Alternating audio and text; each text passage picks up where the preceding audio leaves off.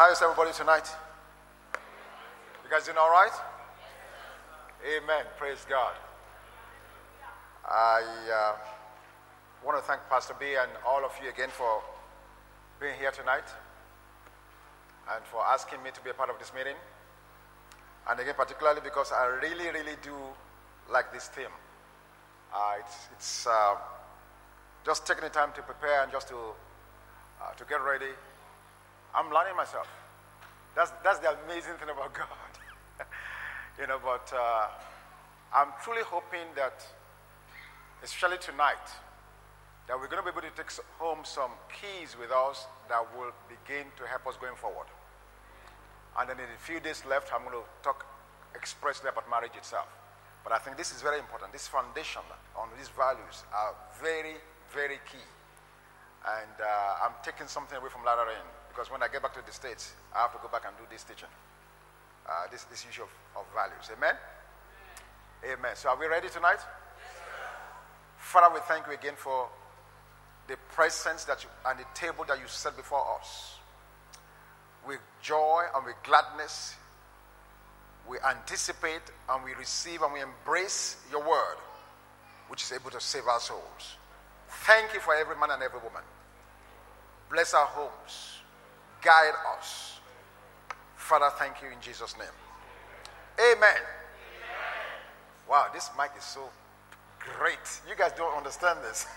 A mic can kill a preacher. Well, you guys are giving me life tonight. Amen. I really do appreciate whoever is doing this, keep on doing the great work. It's awesome. Good. Let's go further tonight on the message that we started last night on recovering godly values for our homes. Last night we said that values are ideals, customs, or institutions which basically help define a person or family as we function and behave. I just want to add a few things to that tonight and then move forward from there. I also want to add tonight that values can be both motivational and also restrictive. They can be both motivational and also restrictive. Let me tell you what I mean by that. Values can be motivational in the sense that it gives reasons or justifications for doing things. Your values gives you motivation, reasons, and justification for doing certain things. You see some people, they're doing the same thing over and over, and you wonder, why are the guys doing this? They're doing that because a value system is directing them or guiding them in their line. Let me give an example on that. A few years ago, we're not few now, it's been a while back now, in 1984, I believe it was. The makers of Tylenol ran into a problem in Chicago where they found 2 or 3 containers of Tylenol contaminated. Now, as a businessman whose business is to make money, what would you do? What call would you make? Would you simply pull the 3 bottles out of the shelf and keep on doing business as usual? The makers, I can't remember, I don't know if it's Johnson & Johnson now, whoever makes Tylenol. They had made a decision. They have core values that guided the corporation and their business ethics years before the incident. So while some of us are scratching our heads and say, okay, what are these guys going to do? They didn't have to think. Their value, there was a core value for the ethics of their business already determined for them because of action. You know what they did? They withdrew all the Tylenol on all the markets in the U.S., period.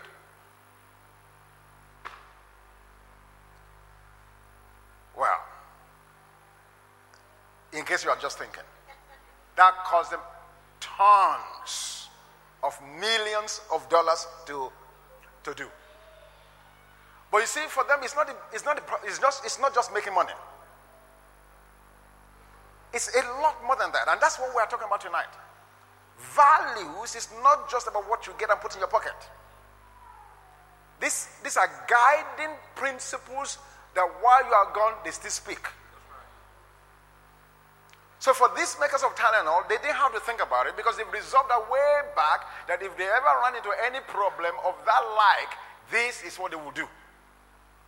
So they didn't have to call a board meeting. They didn't have to debate it. They didn't have to talk about it. They didn't have to argue about it. Once they knew about the incident, they withdrew all the Tylenol from the market. But you know what happened as a result of that? The consumer confidence in that entity went to the roof. That if these guys can make this call, even though it costs them short term, we are willing to continue to buy their product. Whatever they bring to the market, we buy it. That's what values do for you and I. So they are, first of all, motivational, which means they help guide us. They help guide or justify the things we do and why we do them. On the other hand, values are also restrictive. Pastor touched on that a little bit last night. They are restrictive. In other words, they help determine certain things that you will not do. They help establish boundaries. That's what they used last night. They help determine boundaries within which you knew you will never do certain things. I really trust God tonight that if we will get these few items straight in our lives, you're going to see a significant, marked difference in your life going forward.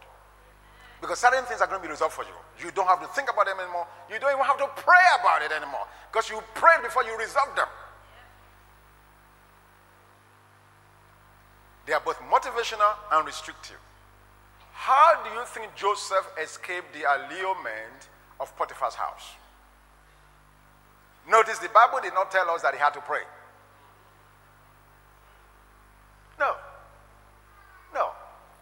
What actually took that day was resolved years before the day came. His value system had already informed him what he needed to do should he ever find himself in a compromising position or situation. That's why what we're talking about here tonight is very, very, very important for us to catch. Amen?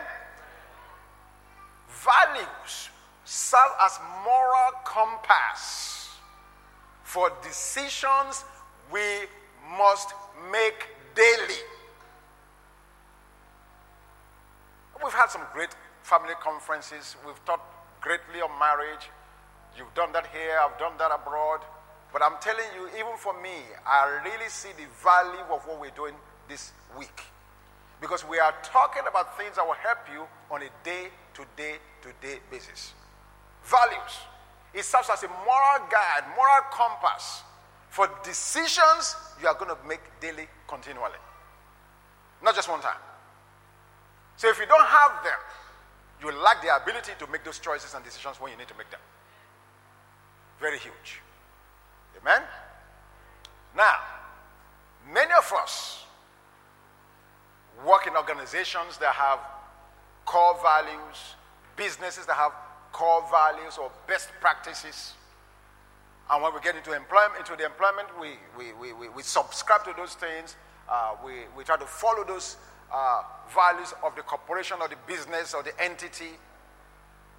But I want to suggest tonight that if the value of your business or the entity or the organization you're working with does not align with your personal core values, there's a conflict. There's a conflict. There must be integrity. There must be wholeness. There must be a completeness. And that's why it's important for you, first of all, to establish your own value system. So that when you are applying for a job or seeking to do business with X, Y, Joe or whatever the name is, and you find out what their core system, value system is, if it's not matching what you already subscribe to, it's a no-go. It doesn't matter how much money they offer you. If you don't make that call up front, you're going to have to compromise in the future. That is why what we are talking about here tonight is absolutely critical. You have to have an established set of values that you believe in, you subscribe to, and you are living by, so that when you now go out, everything else must be judged on the basis of the core value that you've already adopted for yourself. Absolutely critical. Now, where our personal core values contradict or do not align with what we know God's values to be, we have another problem. And in that case, it's not rocket science. You know what you need to do. You need to ask God to help you to make that adjustment immediately. Because as you're going to find out, values may change based on the circumstances and the situation around you. For instance, if you are single, you may have a set of values that guide you as a single person. But once you start getting married and having children, you're going to have to add, delete, or make some kind of adjustment to those value systems to accommodate your new position or your new circumstance. Do you understand what I'm saying? So what I'm saying to us is we need to constantly be sure that our core value systems are in alignment with God's, and if there's any variance at any time, God is not going to change, you have to change. Amen. Okay, let's go to a scripture here. Psalm 15. This particular psalm gives us an illustration of a value-driven person. Psalm 15, beginning from verse 1. Lord, who may abide in your tabernacle, who may dwell in your holy hill, he who walks uprightly and walks righteousness and speaks the truth in his heart, he who does not backbite with his tongue, nor does evil to his neighbor, nor does he take up a reproach against his friend, in whose eyes a vile person is despised, but he honors those who fear the Lord. He who swears to his own hurt and does not change, he who does not put out his money at usury, nor does he take a bribe against the innocent. Now look at the last sentence here. He who does these things shall never be moved. Kai. What a statement. He finished telling us all those things, and now he says, listen, let me just close this out. Whoever does these things will never be moved. Circumstances may come, storms may rage, the winds may blow, all kinds of things may be happening around you, but if you imbibe the principles found in this small passage of scripture, the Bible says the person shall never be moved. Now, going back to the passage, there are at least 4 values that we see here that's driving the person that's been described here in this passage. And what I want us to see is how the values that's driving them is motivating the behavior that the Bible describes. And that is hopefully what we're trying to accomplish. That when we have established core values in us and in our homes, in our families, hopefully as a result of those values, our behavior will begin to align with the values. Number 1, the psalmist tells us that because this person values truth from his heart, his words will also express truth. In verses 1 and 2. Because this person values truth. Therefore, when they speak, you don't have to find out, you don't have to think of, oh, is it really true or not? I don't know if it's just me, but there are certain individuals. Right now it's 7:20. If they came to you and said the time is 7 o'clock or 7:20, you're going to have to look at your time because they do not know how to speak truth. Oh, you guys don't have them in Lagos?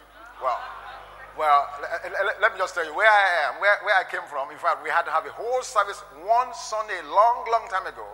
We had to preach about lying, and at the end of that message, we had to call a guy and say, please come forward. This is the guy we just preached about. True story. True story. This guy was destroying the kingdom, the church, and the name of God everywhere. Pastor, this guy was a menace. It was that bad. I'm a fairly gentle person. I normally would not just purpose to do a message like that, but we had to. What was getting back to us? That this guy, by himself alone, was dispelling people from the kingdom of God because every time he opened his mouth, it's a lie.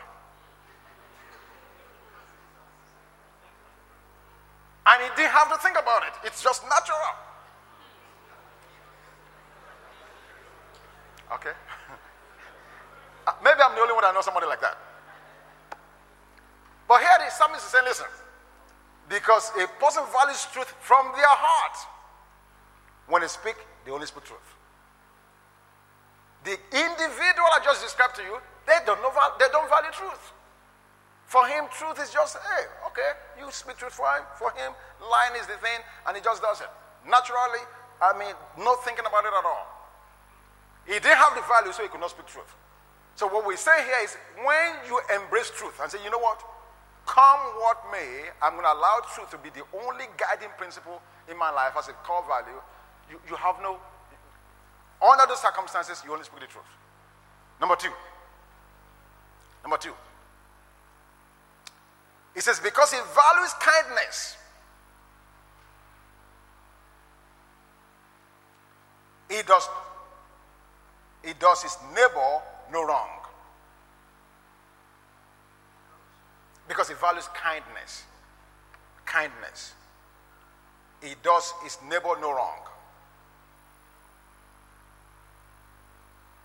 So if I'm not going to do my neighbor any wrong, I have to have a value that has kindness in it. I want to be kind to my neighbor. Therefore, I'm going to go all out of my way to be sure I do not do my neighbor any wrong. But if I don't have kindness, then my neighbor is game. It's game. Neighbor, hey, fight for your own.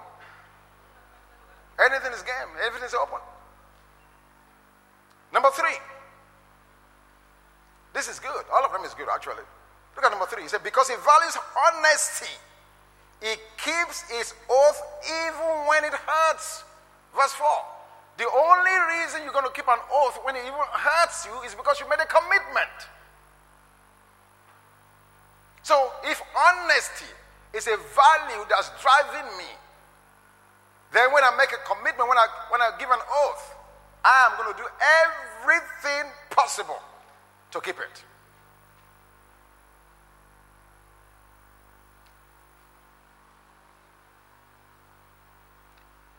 And then number 4, in this passage, because he values justice, he does not accept bribe against the innocent. Verse 5. Think about that. Whoever is taking bribe, they are doing so because justice is no value to them. For those guys, money is the ace card. Give me the money, we trump the justice. Justice can go fall out, out of the window. But when you value justice, you want to make sure everybody has an equity in the situation. You're not going to just accept a bribe and trump the case and just throw the case away or whatever the situation is. So in this passage, we see how the values we embrace drive the behavior we see. Are you getting it? Does it make any sense? This is not rocket science at all.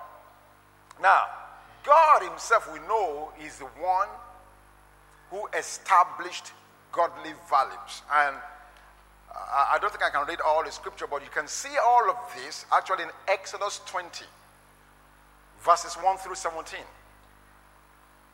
God gave the commandments that we now summarized and today call it 10 commandments. And from those commandments, you can see all the values that God wants us to embrace and live by that will be a blessing to us. They are there. But what I just want to bring out, though, from that passage is that by looking at Exodus 20, verses 1 through 17, we see the biblical foundation of the relationship between us and God on the one hand, and between one another on the other hand. And God is just saying, listen, if you guys just try to follow this, if you just try to learn this and embrace this, number 1, you'll be correctly aligned with him. And number 2, you have consideration and alignment with your brother. That's why Jesus came in Matthew chapter 22. I believe in verses 37 and 38 when he was being questioned about what is the greatest law in the commandment. What is the greatest commandment?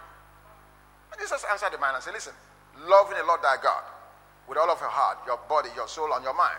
That's the first commandment. And he said the second is like the first. Loving your neighbor as yourself. Now, he goes on to make a pronouncement. He said, upon these two hang all the laws. If you are right with God and you seek to be right with your neighbor, the rest is history. And really, that's what values do for us. They guide us so that we do not compromise the value system of God, but at the same time, so we can have the proper relationship with the people that are around us. So let's go to some specifics tonight as we move forward. How do I establish godly values? How do I establish them? And I'm going to give us some examples of godly values, but I don't want you to take my examples and take them as the only examples. I'm just going to throw some things out there, but you're going to need to do the exercise yourself, and I'm about to give it to you now. The exercise. How do I establish godly values?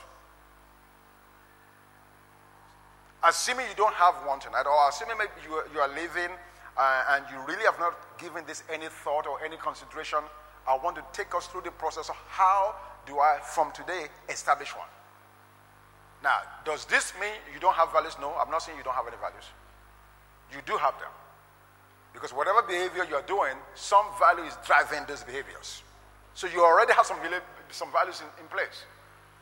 But based on what we've taught this week, and based on your understanding of what God expects of us, how do I go back either to reevaluate the current value systems I have, or how do I establish fresh ones that's going to guide me going forward? Number one, identifying your value list. You have to make a list. And I'm going to give us a guide on how to do that. Make a list of all the values that you want in your life or in your family or in your business. Now, this list can be 3 things, or it could be 99 things. Don't be overwhelmed by that. Just watch, just listen carefully as I take you through the process. Now, if you are a married person and you have a family, I want to strongly suggest that you involve your family in making this list. Why? It elicits good, healthy discussion, and it promotes good family time. Something none of us have enough of it to begin with. Shall I say that again? You guys are looking at me very strange. I say, if you're a family man or woman, if you have a family, this is a good as any time to come together and say, you know what? Let's sit down and drop our core values for this family. Let's make the list. Husband gives his list, wife gives his list, the children include them. Let them give their list. And let each person define why they want this list, these things on the list. Wonderful discussion time. You'll be shocked if I was to tell you how many minutes on the average, on the single day, husband and wives or parents and children have real talk time. What statistics is telling us now. I'm not talking about functional conversation. How is the food? How was your day? Are the children all right? Did you go to school today? Did you go to work today? That don't count. That does not count. Because why does that not count? Because none of those things have really sought to find out how I am. What is wrong with my world today? What is going on in my emotions? How am I thinking? What will I want to do with my life? None of those questions have probed deep enough to find that out. And the reason most of us do not have the kind of intimacy that God wants us to have is because we don't have those conversations. Oh, wow, I'm on a vein tonight. I'm hitting a chord. This is good. All right. So that's a good start. Come to the table. And this gives a little guidance to the discussion going forward. What kind of values do you want to see us have in this home? You talk about yours, the other person talks about theirs, and the children also come to the table. Don't worry about how long it is initially. Okay? If you are single, you are not left out of this exercise. If you are single and living alone, you are not left out of this exercise. You also make a list of the values you want to drive your life. And again, don't be concerned about how long they are initially. Another question I want to give you is, do not choose values that you think you like. Rather, choose values that are truly important for your situation.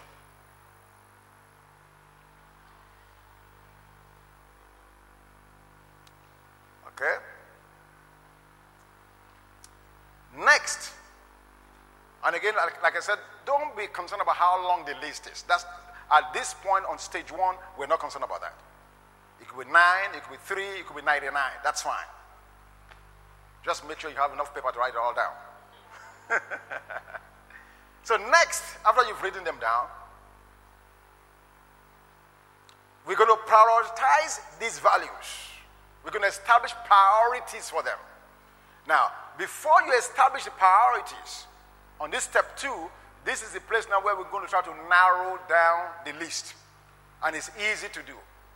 For instance, someone in the family says, you know what, education is key, is big for me. I need to put this down as a value. So maybe the other child says, knowledge. Yeah, knowledge. I want to get knowledge. So on that stage 1, number 1, when you're listing everything, you list them all. But now on number 2, as you're about to establish priorities, you need to begin to start narrowing down, and you do so by combining certain things on a similar subheading. Knowledge and education. We can say learning. Do you see how I just reduced 2 to 1 right there? So under learning, you cover both knowledge and education. So now, in this second stage, you begin to narrow down your list. Once you've narrowed it down to what you see as a consensus in your family, in your household, or if it's a single person, you say, okay, I'm comfortable now with these 15 items, or 9 or 7, however many there are. Now, it's time for you to begin to establish priorities. And what do I mean by that? In the order of importance. Which ones on this list is most important? I have to do. You should start going down the list and itemize them in the order of importance.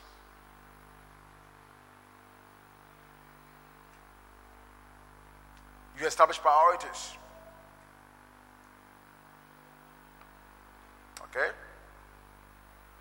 Now, number 3 in this process of establishing core values.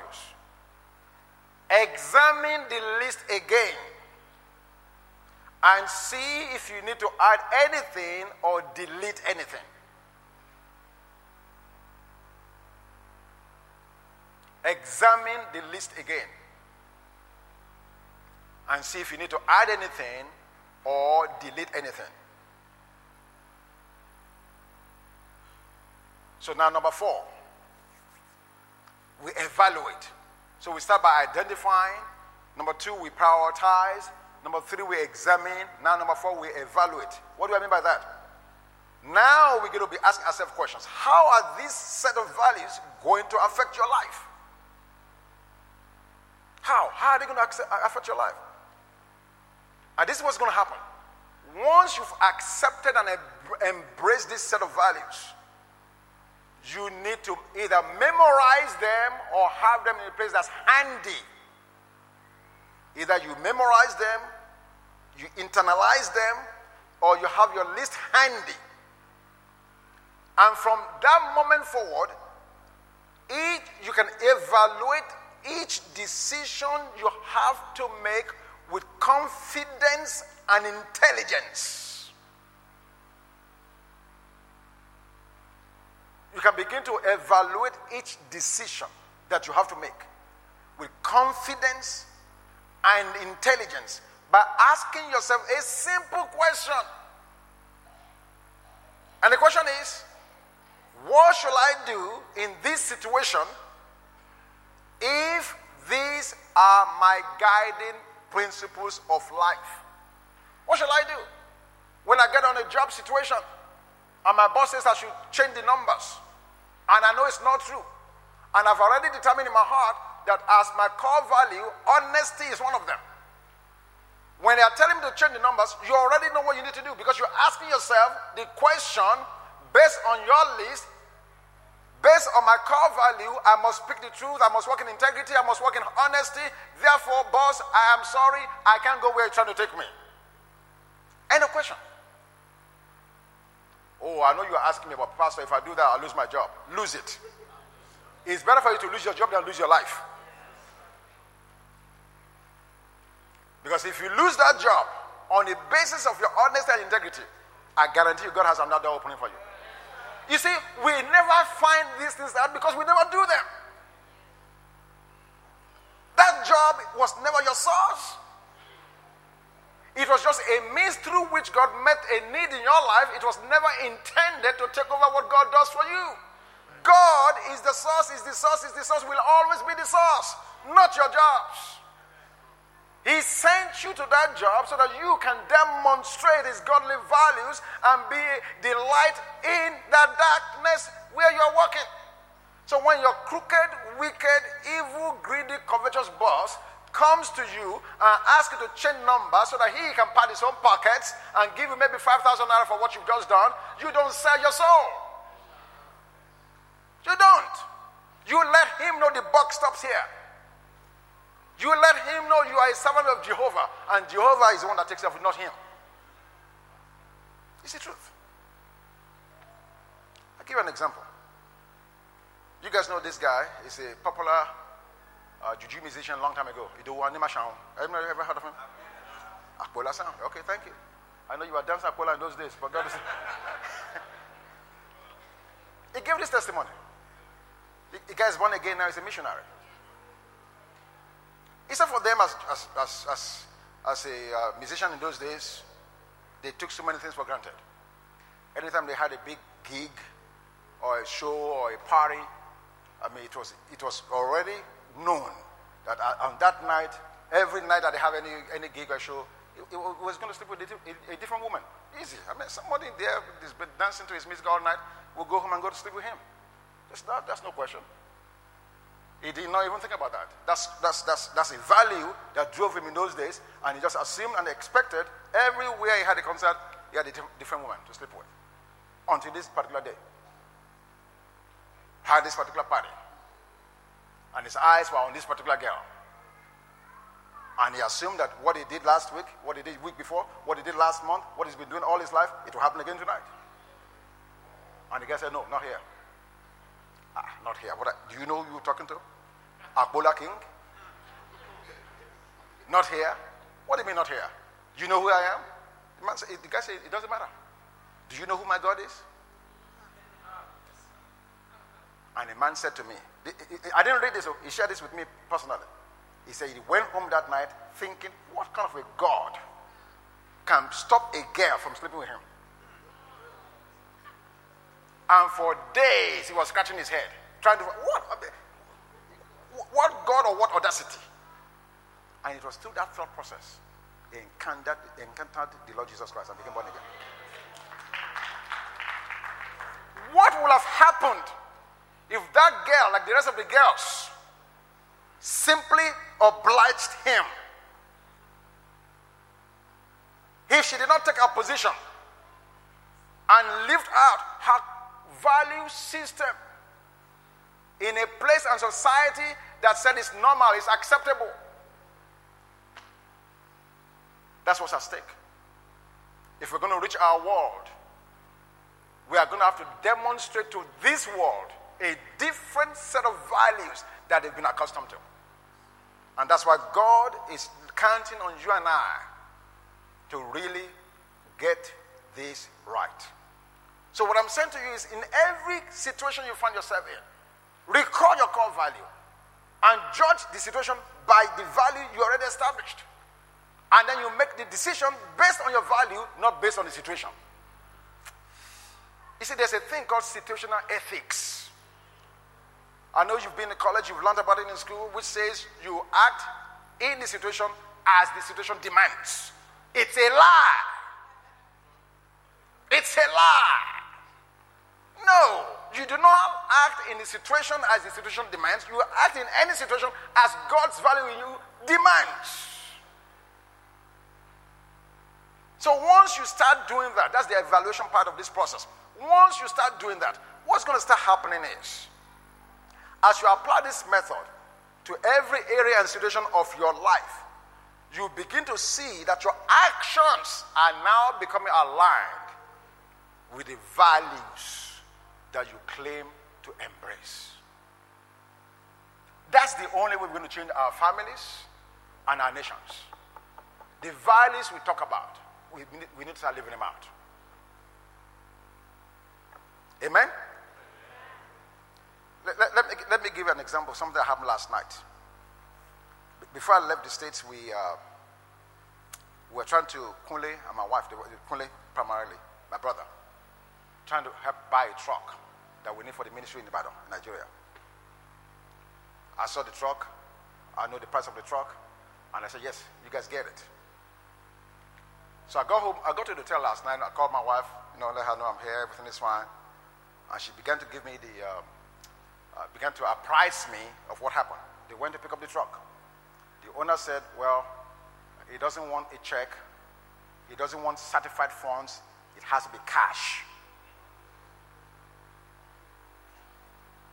And not only that, he does not have the full ownership, the title to the truck. The bank still owes the bank. The bank still owes the truck and therefore the title.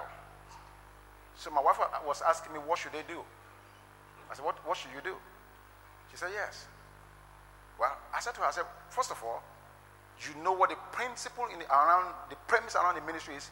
In the ministry in Atlanta, I as a pastor or my wife, we cannot take cash out. You cannot write a check to my name in cash. It's a no-go. Because in order to protect me and the ministry, it just doesn't happen. You're not going to write me a check and take me to the bank. I'm going to take it to the bank and cash it and put the cash in my pocket. And I'm going to use the money to go and do business on behalf of the church. No. What we do is the check has to be made directly to the vendor. In which case, I'm totally out of the picture. But Pastor, you're going to just, it's a truck for the ministry. Yeah, I understand that today. 5 years from now, when the employees have changed, memories are fading, and the accountant comes through the books and says, okay, November, October, a certain amount of money, $10,000, $15,000 to Pastor Bank. What happened to that? And everybody's scratching their heads. So, we knew this man. Yeah. Now we understand. Now, I like the truck. Nice. Excellent condition. But I told her, remember what the principles are? It's a no-go, we can't touch it. If the guy will not accept the check or certified funds, which is as good as cash, if he won't take certified funds in his own name directly, walk away from the deal. That's what I told her. The God that brought that will bring another one. I'm not desperate. Because he that believeth shall not make haste. But I'm trying to show you how these principles guide your decision-making process. No, you can't say, well, but that's a good deal. If you miss this one now, you don't know when you're going to find another one. That's good. I'll wait. We don't have it now, and we're still functioning. So I'm trying to say, this is what's going to happen. Once you start following these values, you're going to be surprised how things are going to start lining up for you. Don't make compromises. Not even the ones that look innocent. The innocent ones are the ones that actually have a way to come and tie you down. Solomon should know. He said, watch out for the little foxes. They are the ones that spoil the vine, not the big ones. They destroy the vine. You know why? The little foxes eat at the roots. If the root system is gone, whatever's left of the vine is going to go anywhere. The big foxes, they eat at the branches and the stems. The plant will survive. But the little ones, they are too little. They can't attack the branches. They go to the root. And when the root is gone, the plant is finished. So don't allow this, don't buy into this and say, well, this is just a little lie. No, it's not little. If you take the little lie, the big ones is around the corner. Good. Now, let me just throw out some ideas of godly values. Again, don't take this list as God-given list. I'm just throwing some things out to help you get started. But by no means should you be limited to these things I'm about to throw out. Number one, honesty. Loving. Truthfulness. Faithfulness. Trusting. Obedience.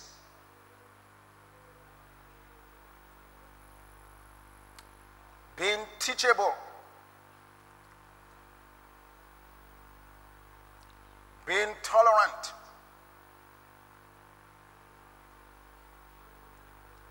Temperate.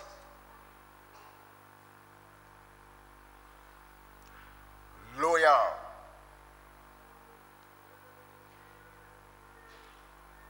Morally pure.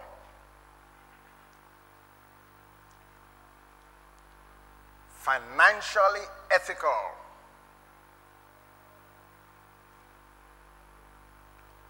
Patient. And integrity. Now again, this is just a list to help you get started. This does not mean this has to be your list. It's just to help you get started. Amen? Now, let me define for us what a successful family looks like as we talk about this value system. I want to give us a definition of successful family as we look at this godly system. A successful family, this may come as a shock to you because when you hear success and family, many of us are thinking of so many different things, but I want to put it this way. A successful family is a place where children and spouses can talk about anything. A successful family is a place where children and spouses can talk about anything. Now, you say, Pastor, what relevance does that have to what we've talked about? These value systems and the list I just gave you. This is huge.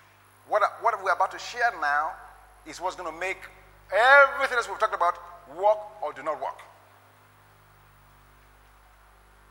A successful family, don't forget that definition, is a place where children and spouses can talk about anything. Now, let me just lead you on here for a minute. If I'm dishonest, what would stop me from being able to come to my wife and tell her, you know what, I lied at work today?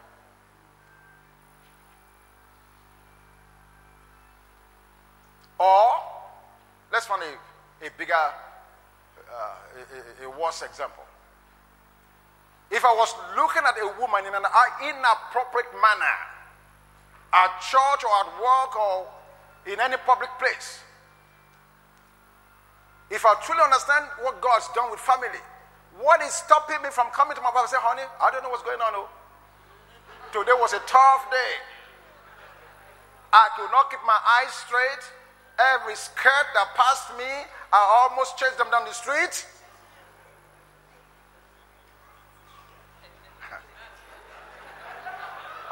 That's a better example, Pastor. You guys like that example better. I can see. But don't miss the point. Why can a man not come home and tell his wife that? The woman say, no. It's more than that. Why will our children get in a fight at school and we'll be the last to know about it? Huge. You know why? We've not created the environment where they feel safe to talk about anything. So even though I've established core values, and because I'm not the Holy Spirit, I'm an imperfect man that is a work in progress, the Holy Ghost is still helping me walk in alignment with these values that I'm embracing. Every now and then I may miss it, have a misstep, get out of the way, but where is my safety net? Who can I go back to and say, you know, honey, hey, today I blew it big time. You did? I know, yeah. Of course, once she tells you she knows, yes. The next time you blow it, are you going to go back and tell her? Man, talk to me. Only 4 people is talking to me. I mean, come on, guys. This is huge. If we fix this, we totally remove what the enemy is using to wreak havoc in our homes. When our homes become a place where our children and spouses can talk about anything, we remove the ammunition from the hand of the enemy. Because all of a sudden, we've created a safety harbor. You can dog me out while I'm out, but God help me, let me make it back home. I have a family support system. I have people at home. I can be totally honest, transparent, totally come clean and say, son, daughter, my wife, husband, this is what happened to me. Safety net. Look at what God says in Isaiah 1:18. I'm sure you know the scripture. Come now and let us reason together. This is God speaking. The God of the universe invites you and I to a dialogue. Come now and let us reason together, he says. Says the Lord, though your sins are like scarlet, they shall be as white as snow. Though they are red like crimson, they shall be as wool. Oh my God, what a safety harbor. God is saying, don't run away from me. No matter what you've done, come and talk to me about it. Let us reason. I promise you, I will not judge you before I hear you out. I will not condemn you. I will not put guilt on you. Come. Don't go away from me. Come. And before you even tell me, I guarantee you, no matter how big the sin is, they'll be like, white as snow. I'll wash it away. It gives you a guarantee before you even talk to him. If every wife and every husband and every child knew that and believed that, our home will become a place where anything can be discussed. If we truly believe that and really know that we can reason together, we can disagree and still honor and respect you in your disagreement and understand that, I tell you, we all have brand new families from this moment. No doubt about it. Because it's amazing to me, because God, even though as big as he is, and with the assurance he gave us, you know how God never goes and tells Job about Moses' sin? Or he does not tell him about Noah's shortcomings, or Abraham's, or Isaac? No.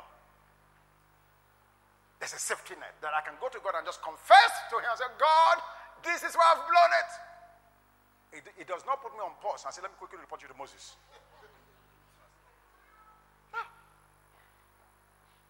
No. This is huge. This is it. Now, I'm going to confess to you, this is for me growing up, I did not have that kind of open environment. So therefore, my makeup was one in which this is the area that I've had to do the most work. And still working. Did you guys hear that? Oh, no, I couldn't. I mean, in those days, in fact, I tell my children now that I have a much better, wonderful relationship with my father now than when I was a child. Back then, there were symbols of fear. Capital F, capital E, capital A, capital R. What are you talking? My father would wear those long knickers with long socks, and he would put his pen in his socks. When he marches into the house, hey! Terror!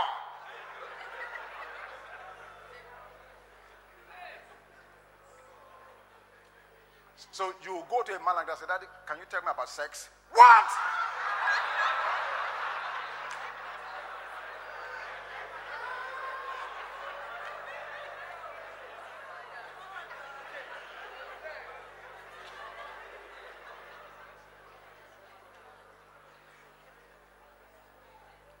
So we learn very quickly. This is not an environment where you can talk about anything.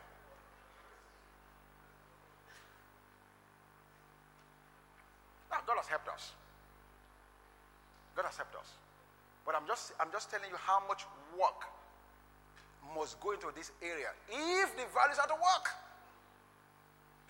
Because these values, you just don't write them down and it becomes a part of your life in instant. No, you work them out.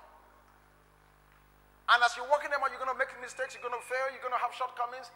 But you must have an avenue to discuss those if you want to move forward. Huge. This is where the rubber meets the road. That's what I wrote in my notes.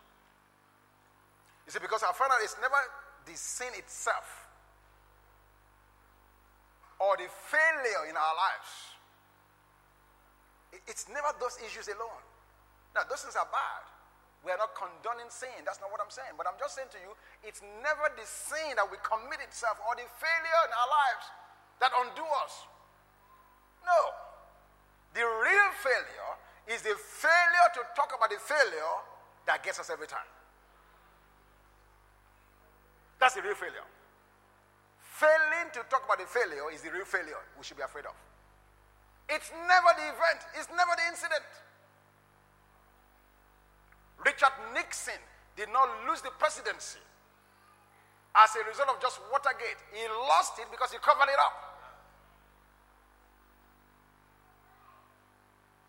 And Obama is working in that line right now as we speak with Benghazi Gate. It's never the event. But the cover-up that goes into covering up an event, that's usually what undoes people. And that's what I'm trying to achieve tonight, for us to leave this place knowing that we must create that environment of safety where our families can become a place where anything can be discussed. Are you still following me? A successful family is marked by consistent love, sincere concern. It's marked by consistent love, sincere concern, and should be a sanctuary where everyone can be open in honesty. It should be a sanctuary because of the consistent love,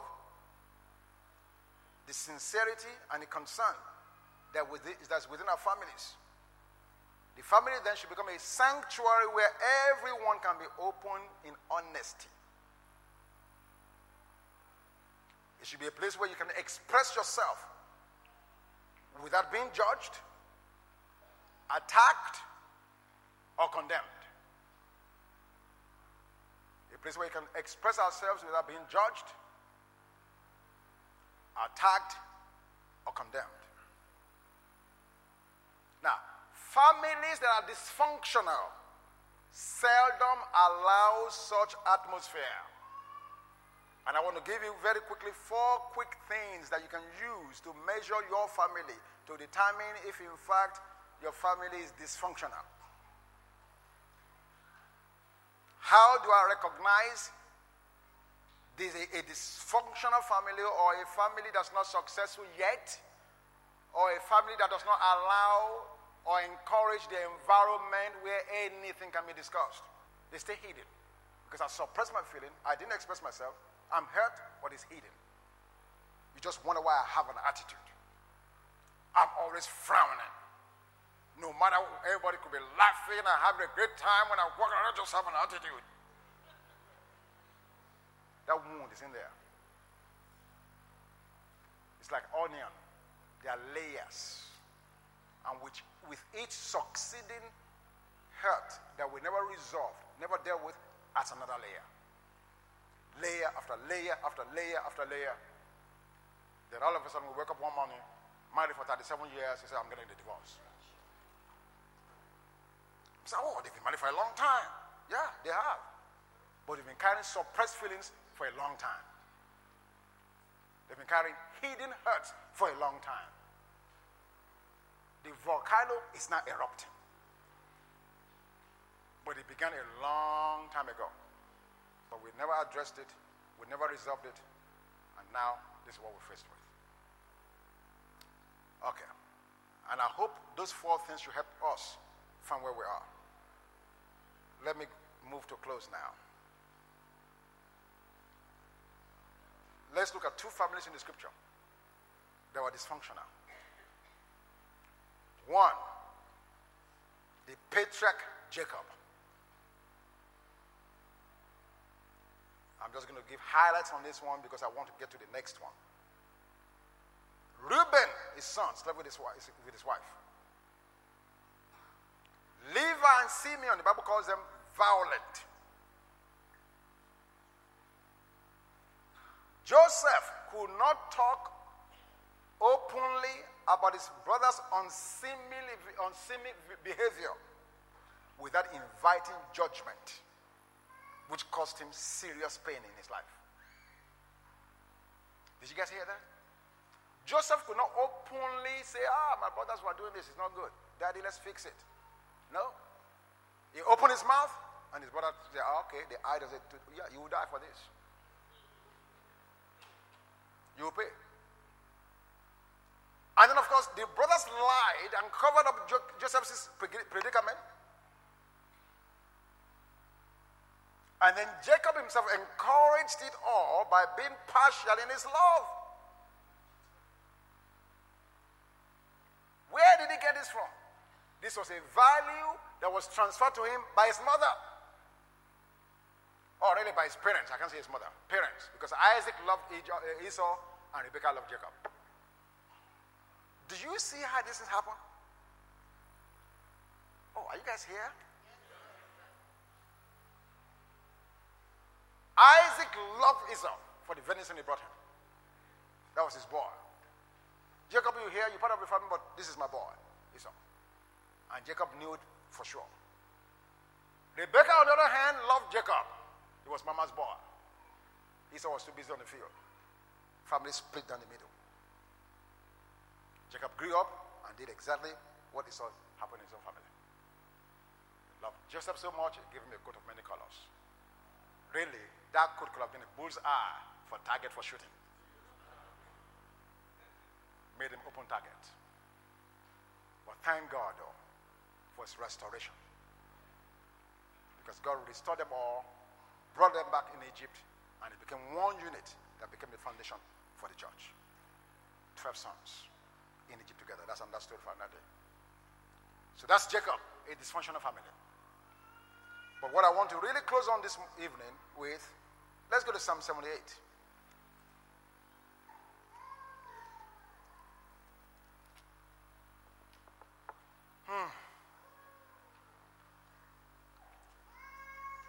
Psalm 78.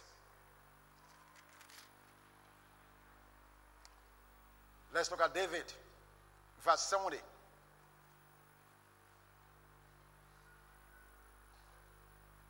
The Bible said he also chose David his servant and took him from his sheepfolds, from following the ewes that had young he brought him, to shepherd Jacob his people and Israel his inheritance.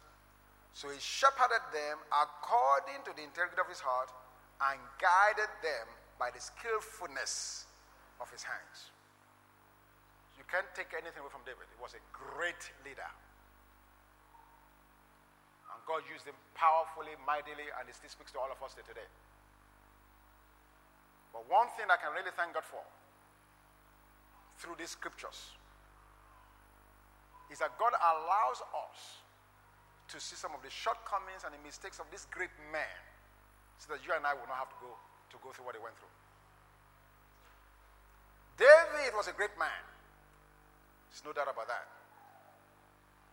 But he did not pay enough attention to what was happening in his house. And it cost him dearly. Number one, Amnon, his son, in 2 Samuel 13. Influenced by the wrong friend. Who needs a friend like this? Jonadab, that's his name. To rape his own sister. Oh, his cousin? That's the sister of Absalom. But anyway. So David's son raped Tamar, Absalom's sister. 2 Samuel chapter 13, verses 1 through 14. I don't want to read it. It's there. From that day, what happened next? Absalom responded to what happened to his sister with intense, concealed hatred, which was allowed to fester. You can read that in 2 Samuel 13, verses 20 and 22. Let me read Absalom's response. 2 Samuel 13. 2 Samuel 13, verse 20. And Absalom, her brother, said to her, has Amnon, your brother, been with you? But now hold your peace, my sister. How can a rape person hold their peace? He is your brother. Do not take this thing to heart. So Tamar remained desolate in her brother Absalom's house. Verse 22. And Absalom spoke to his brother Amnon, neither good nor bad. For Absalom hated Amnon because he had forced his sister Tamar. Can you imagine that? He didn't speak good or bad. These are dangerous human beings. He's suppressing that feeling with intense, boiling, festering hatred. Okay?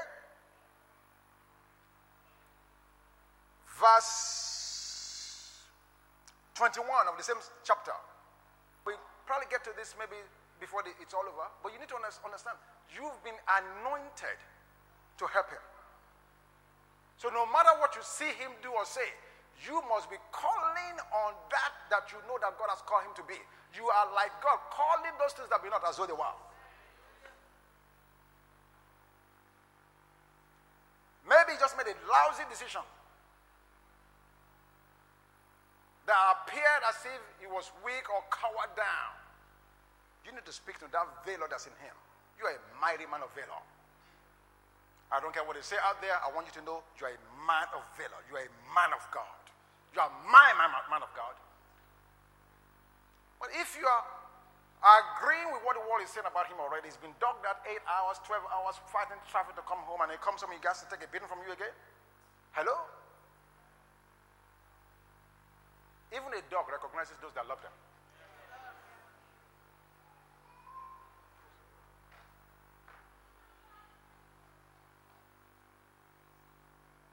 But I'm glad that in spite of what God has allowed us to see in David, the commentary of God concerning David when we read it in Acts 13, in verse 22, I mean, it is an encouraging thing. Yes, he made mistakes. Yes, he did not establish proper boundaries. He may not have motivated his children right all of the time.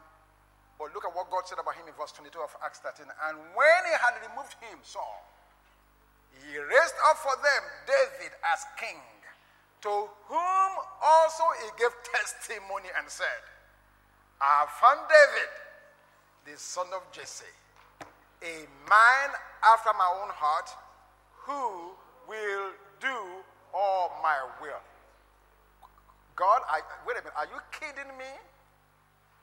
The man that did not chastise or discipline his son, Absalom, how was he different from Eli?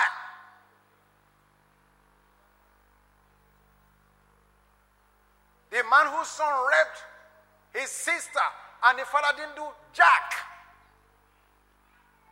And yet years later, God can come back and say, I have found a son of Jesse, David, a man after my own heart, who will do all of my will. Dunk. Two things there. And a lot of times we focus on the last one, the last part. The man who will do all of my will. Do you know tonight the only reason David could do all of God's will was because of what God said before that? He had the heart of God. A man after my own heart. What does that mean? Does that mean he was blameless? No. No. And that's where I want to close tonight. Some of our families are here are dysfunctional. But that should not be on your tombstone. That should not be the summary of your life. Yes, you've made mistakes. Yes, we've all made mistakes. But we should never go down on the mistakes we made. That should never define who we are. God does not want you and I to be defined by the mistakes we've made. God said, David, even though you blew it, you sinned, you messed up, you made all kinds of mistakes, one thing I appreciate about you, David, you know my heart. What is that? You understand the everlasting faithfulness of God concerning his mercy. You understand that the mercy of God is new every day. You understand that no matter how many times you miss it, you know how to come back to me like a GPS with a compass that says, come back to God. You understand that no matter how bad you blew it, instead of running away from me, you are running to me. That is my heart. That is who I am. That is my nature. Mercy is what moves my throne. And because you understand that, you can do all of my will. Because you never allow your mistakes to stop you. You never allow your failures to become your hindrance or a barrier to your future. Many of us are limping because of our past experiences. Many of us cannot go forward because we're always having this guilt and condemnation that's pulling us back. But David was not like that. You said, David, you slept with Bathsheba. No, that David did, not this one. David, you are a murderer. I don't know who you're talking about because I've repented of that from God and God has removed my sin away from me as the east is from the west. I don't know that David you're talking about. I know the David that is sweet psalmist of Israel. I know the David that God said, I am the apple of his eye. I know the David that God said, I am delighted in you. That's the only David I know. Any other David you're talking about, that's on you. So I'm saying to us tonight, we can reset the button. You cannot do anything about your past, but you have a whole future ahead of you. And you must never allow the failures and the mistakes of the past to define and label who you are. You are a chosen generation. You are a holy nation. You are a royal priesthood. God said you are a peculiar person. He has brought you out of darkness to take you into his marvelous light. That's who you are. Never allow your society and all the other things that happen to define who you are.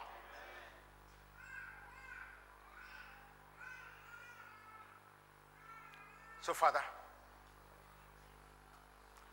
we thank you that we are going to go home. We are going to take stock we're going to invite the power and the presence of your Spirit to help us to examine and reestablish godly values. God, we thank you because we know that you are a loving, faithful, merciful God. God, you said there now no condemnation to them who are in Christ Jesus, who walks not after the flesh, but after your Spirit. And so therefore, we have been justified by the power of the blood of your Son. And so we will not take account of what the enemy is counting against us. Rather, you said, who shall lay charge against the elect of God? We choose you tonight. We are reestablishing godly values in our home. We are not going to look back and allow the enemy to label us as guilty and label us as failures and label us as men and women who have missed the mark. We accept your condition. We accept what you said about us. And so God, help us as we reset the buttons. Create our homes anew. Give us a platform of expression. Let our houses and our families become your sanctuary. A place where anything can be discussed without fear or condemnation or guilt or shame. In the name of Jesus, give us the same long suffering that you have toward us for one another. Let us long suffer. Let us have patience for one another. Help us, Father, as we accept the call and the responsibility for our nation and nations of this earth. We bless you and we honor you. In Jesus' name. Amen.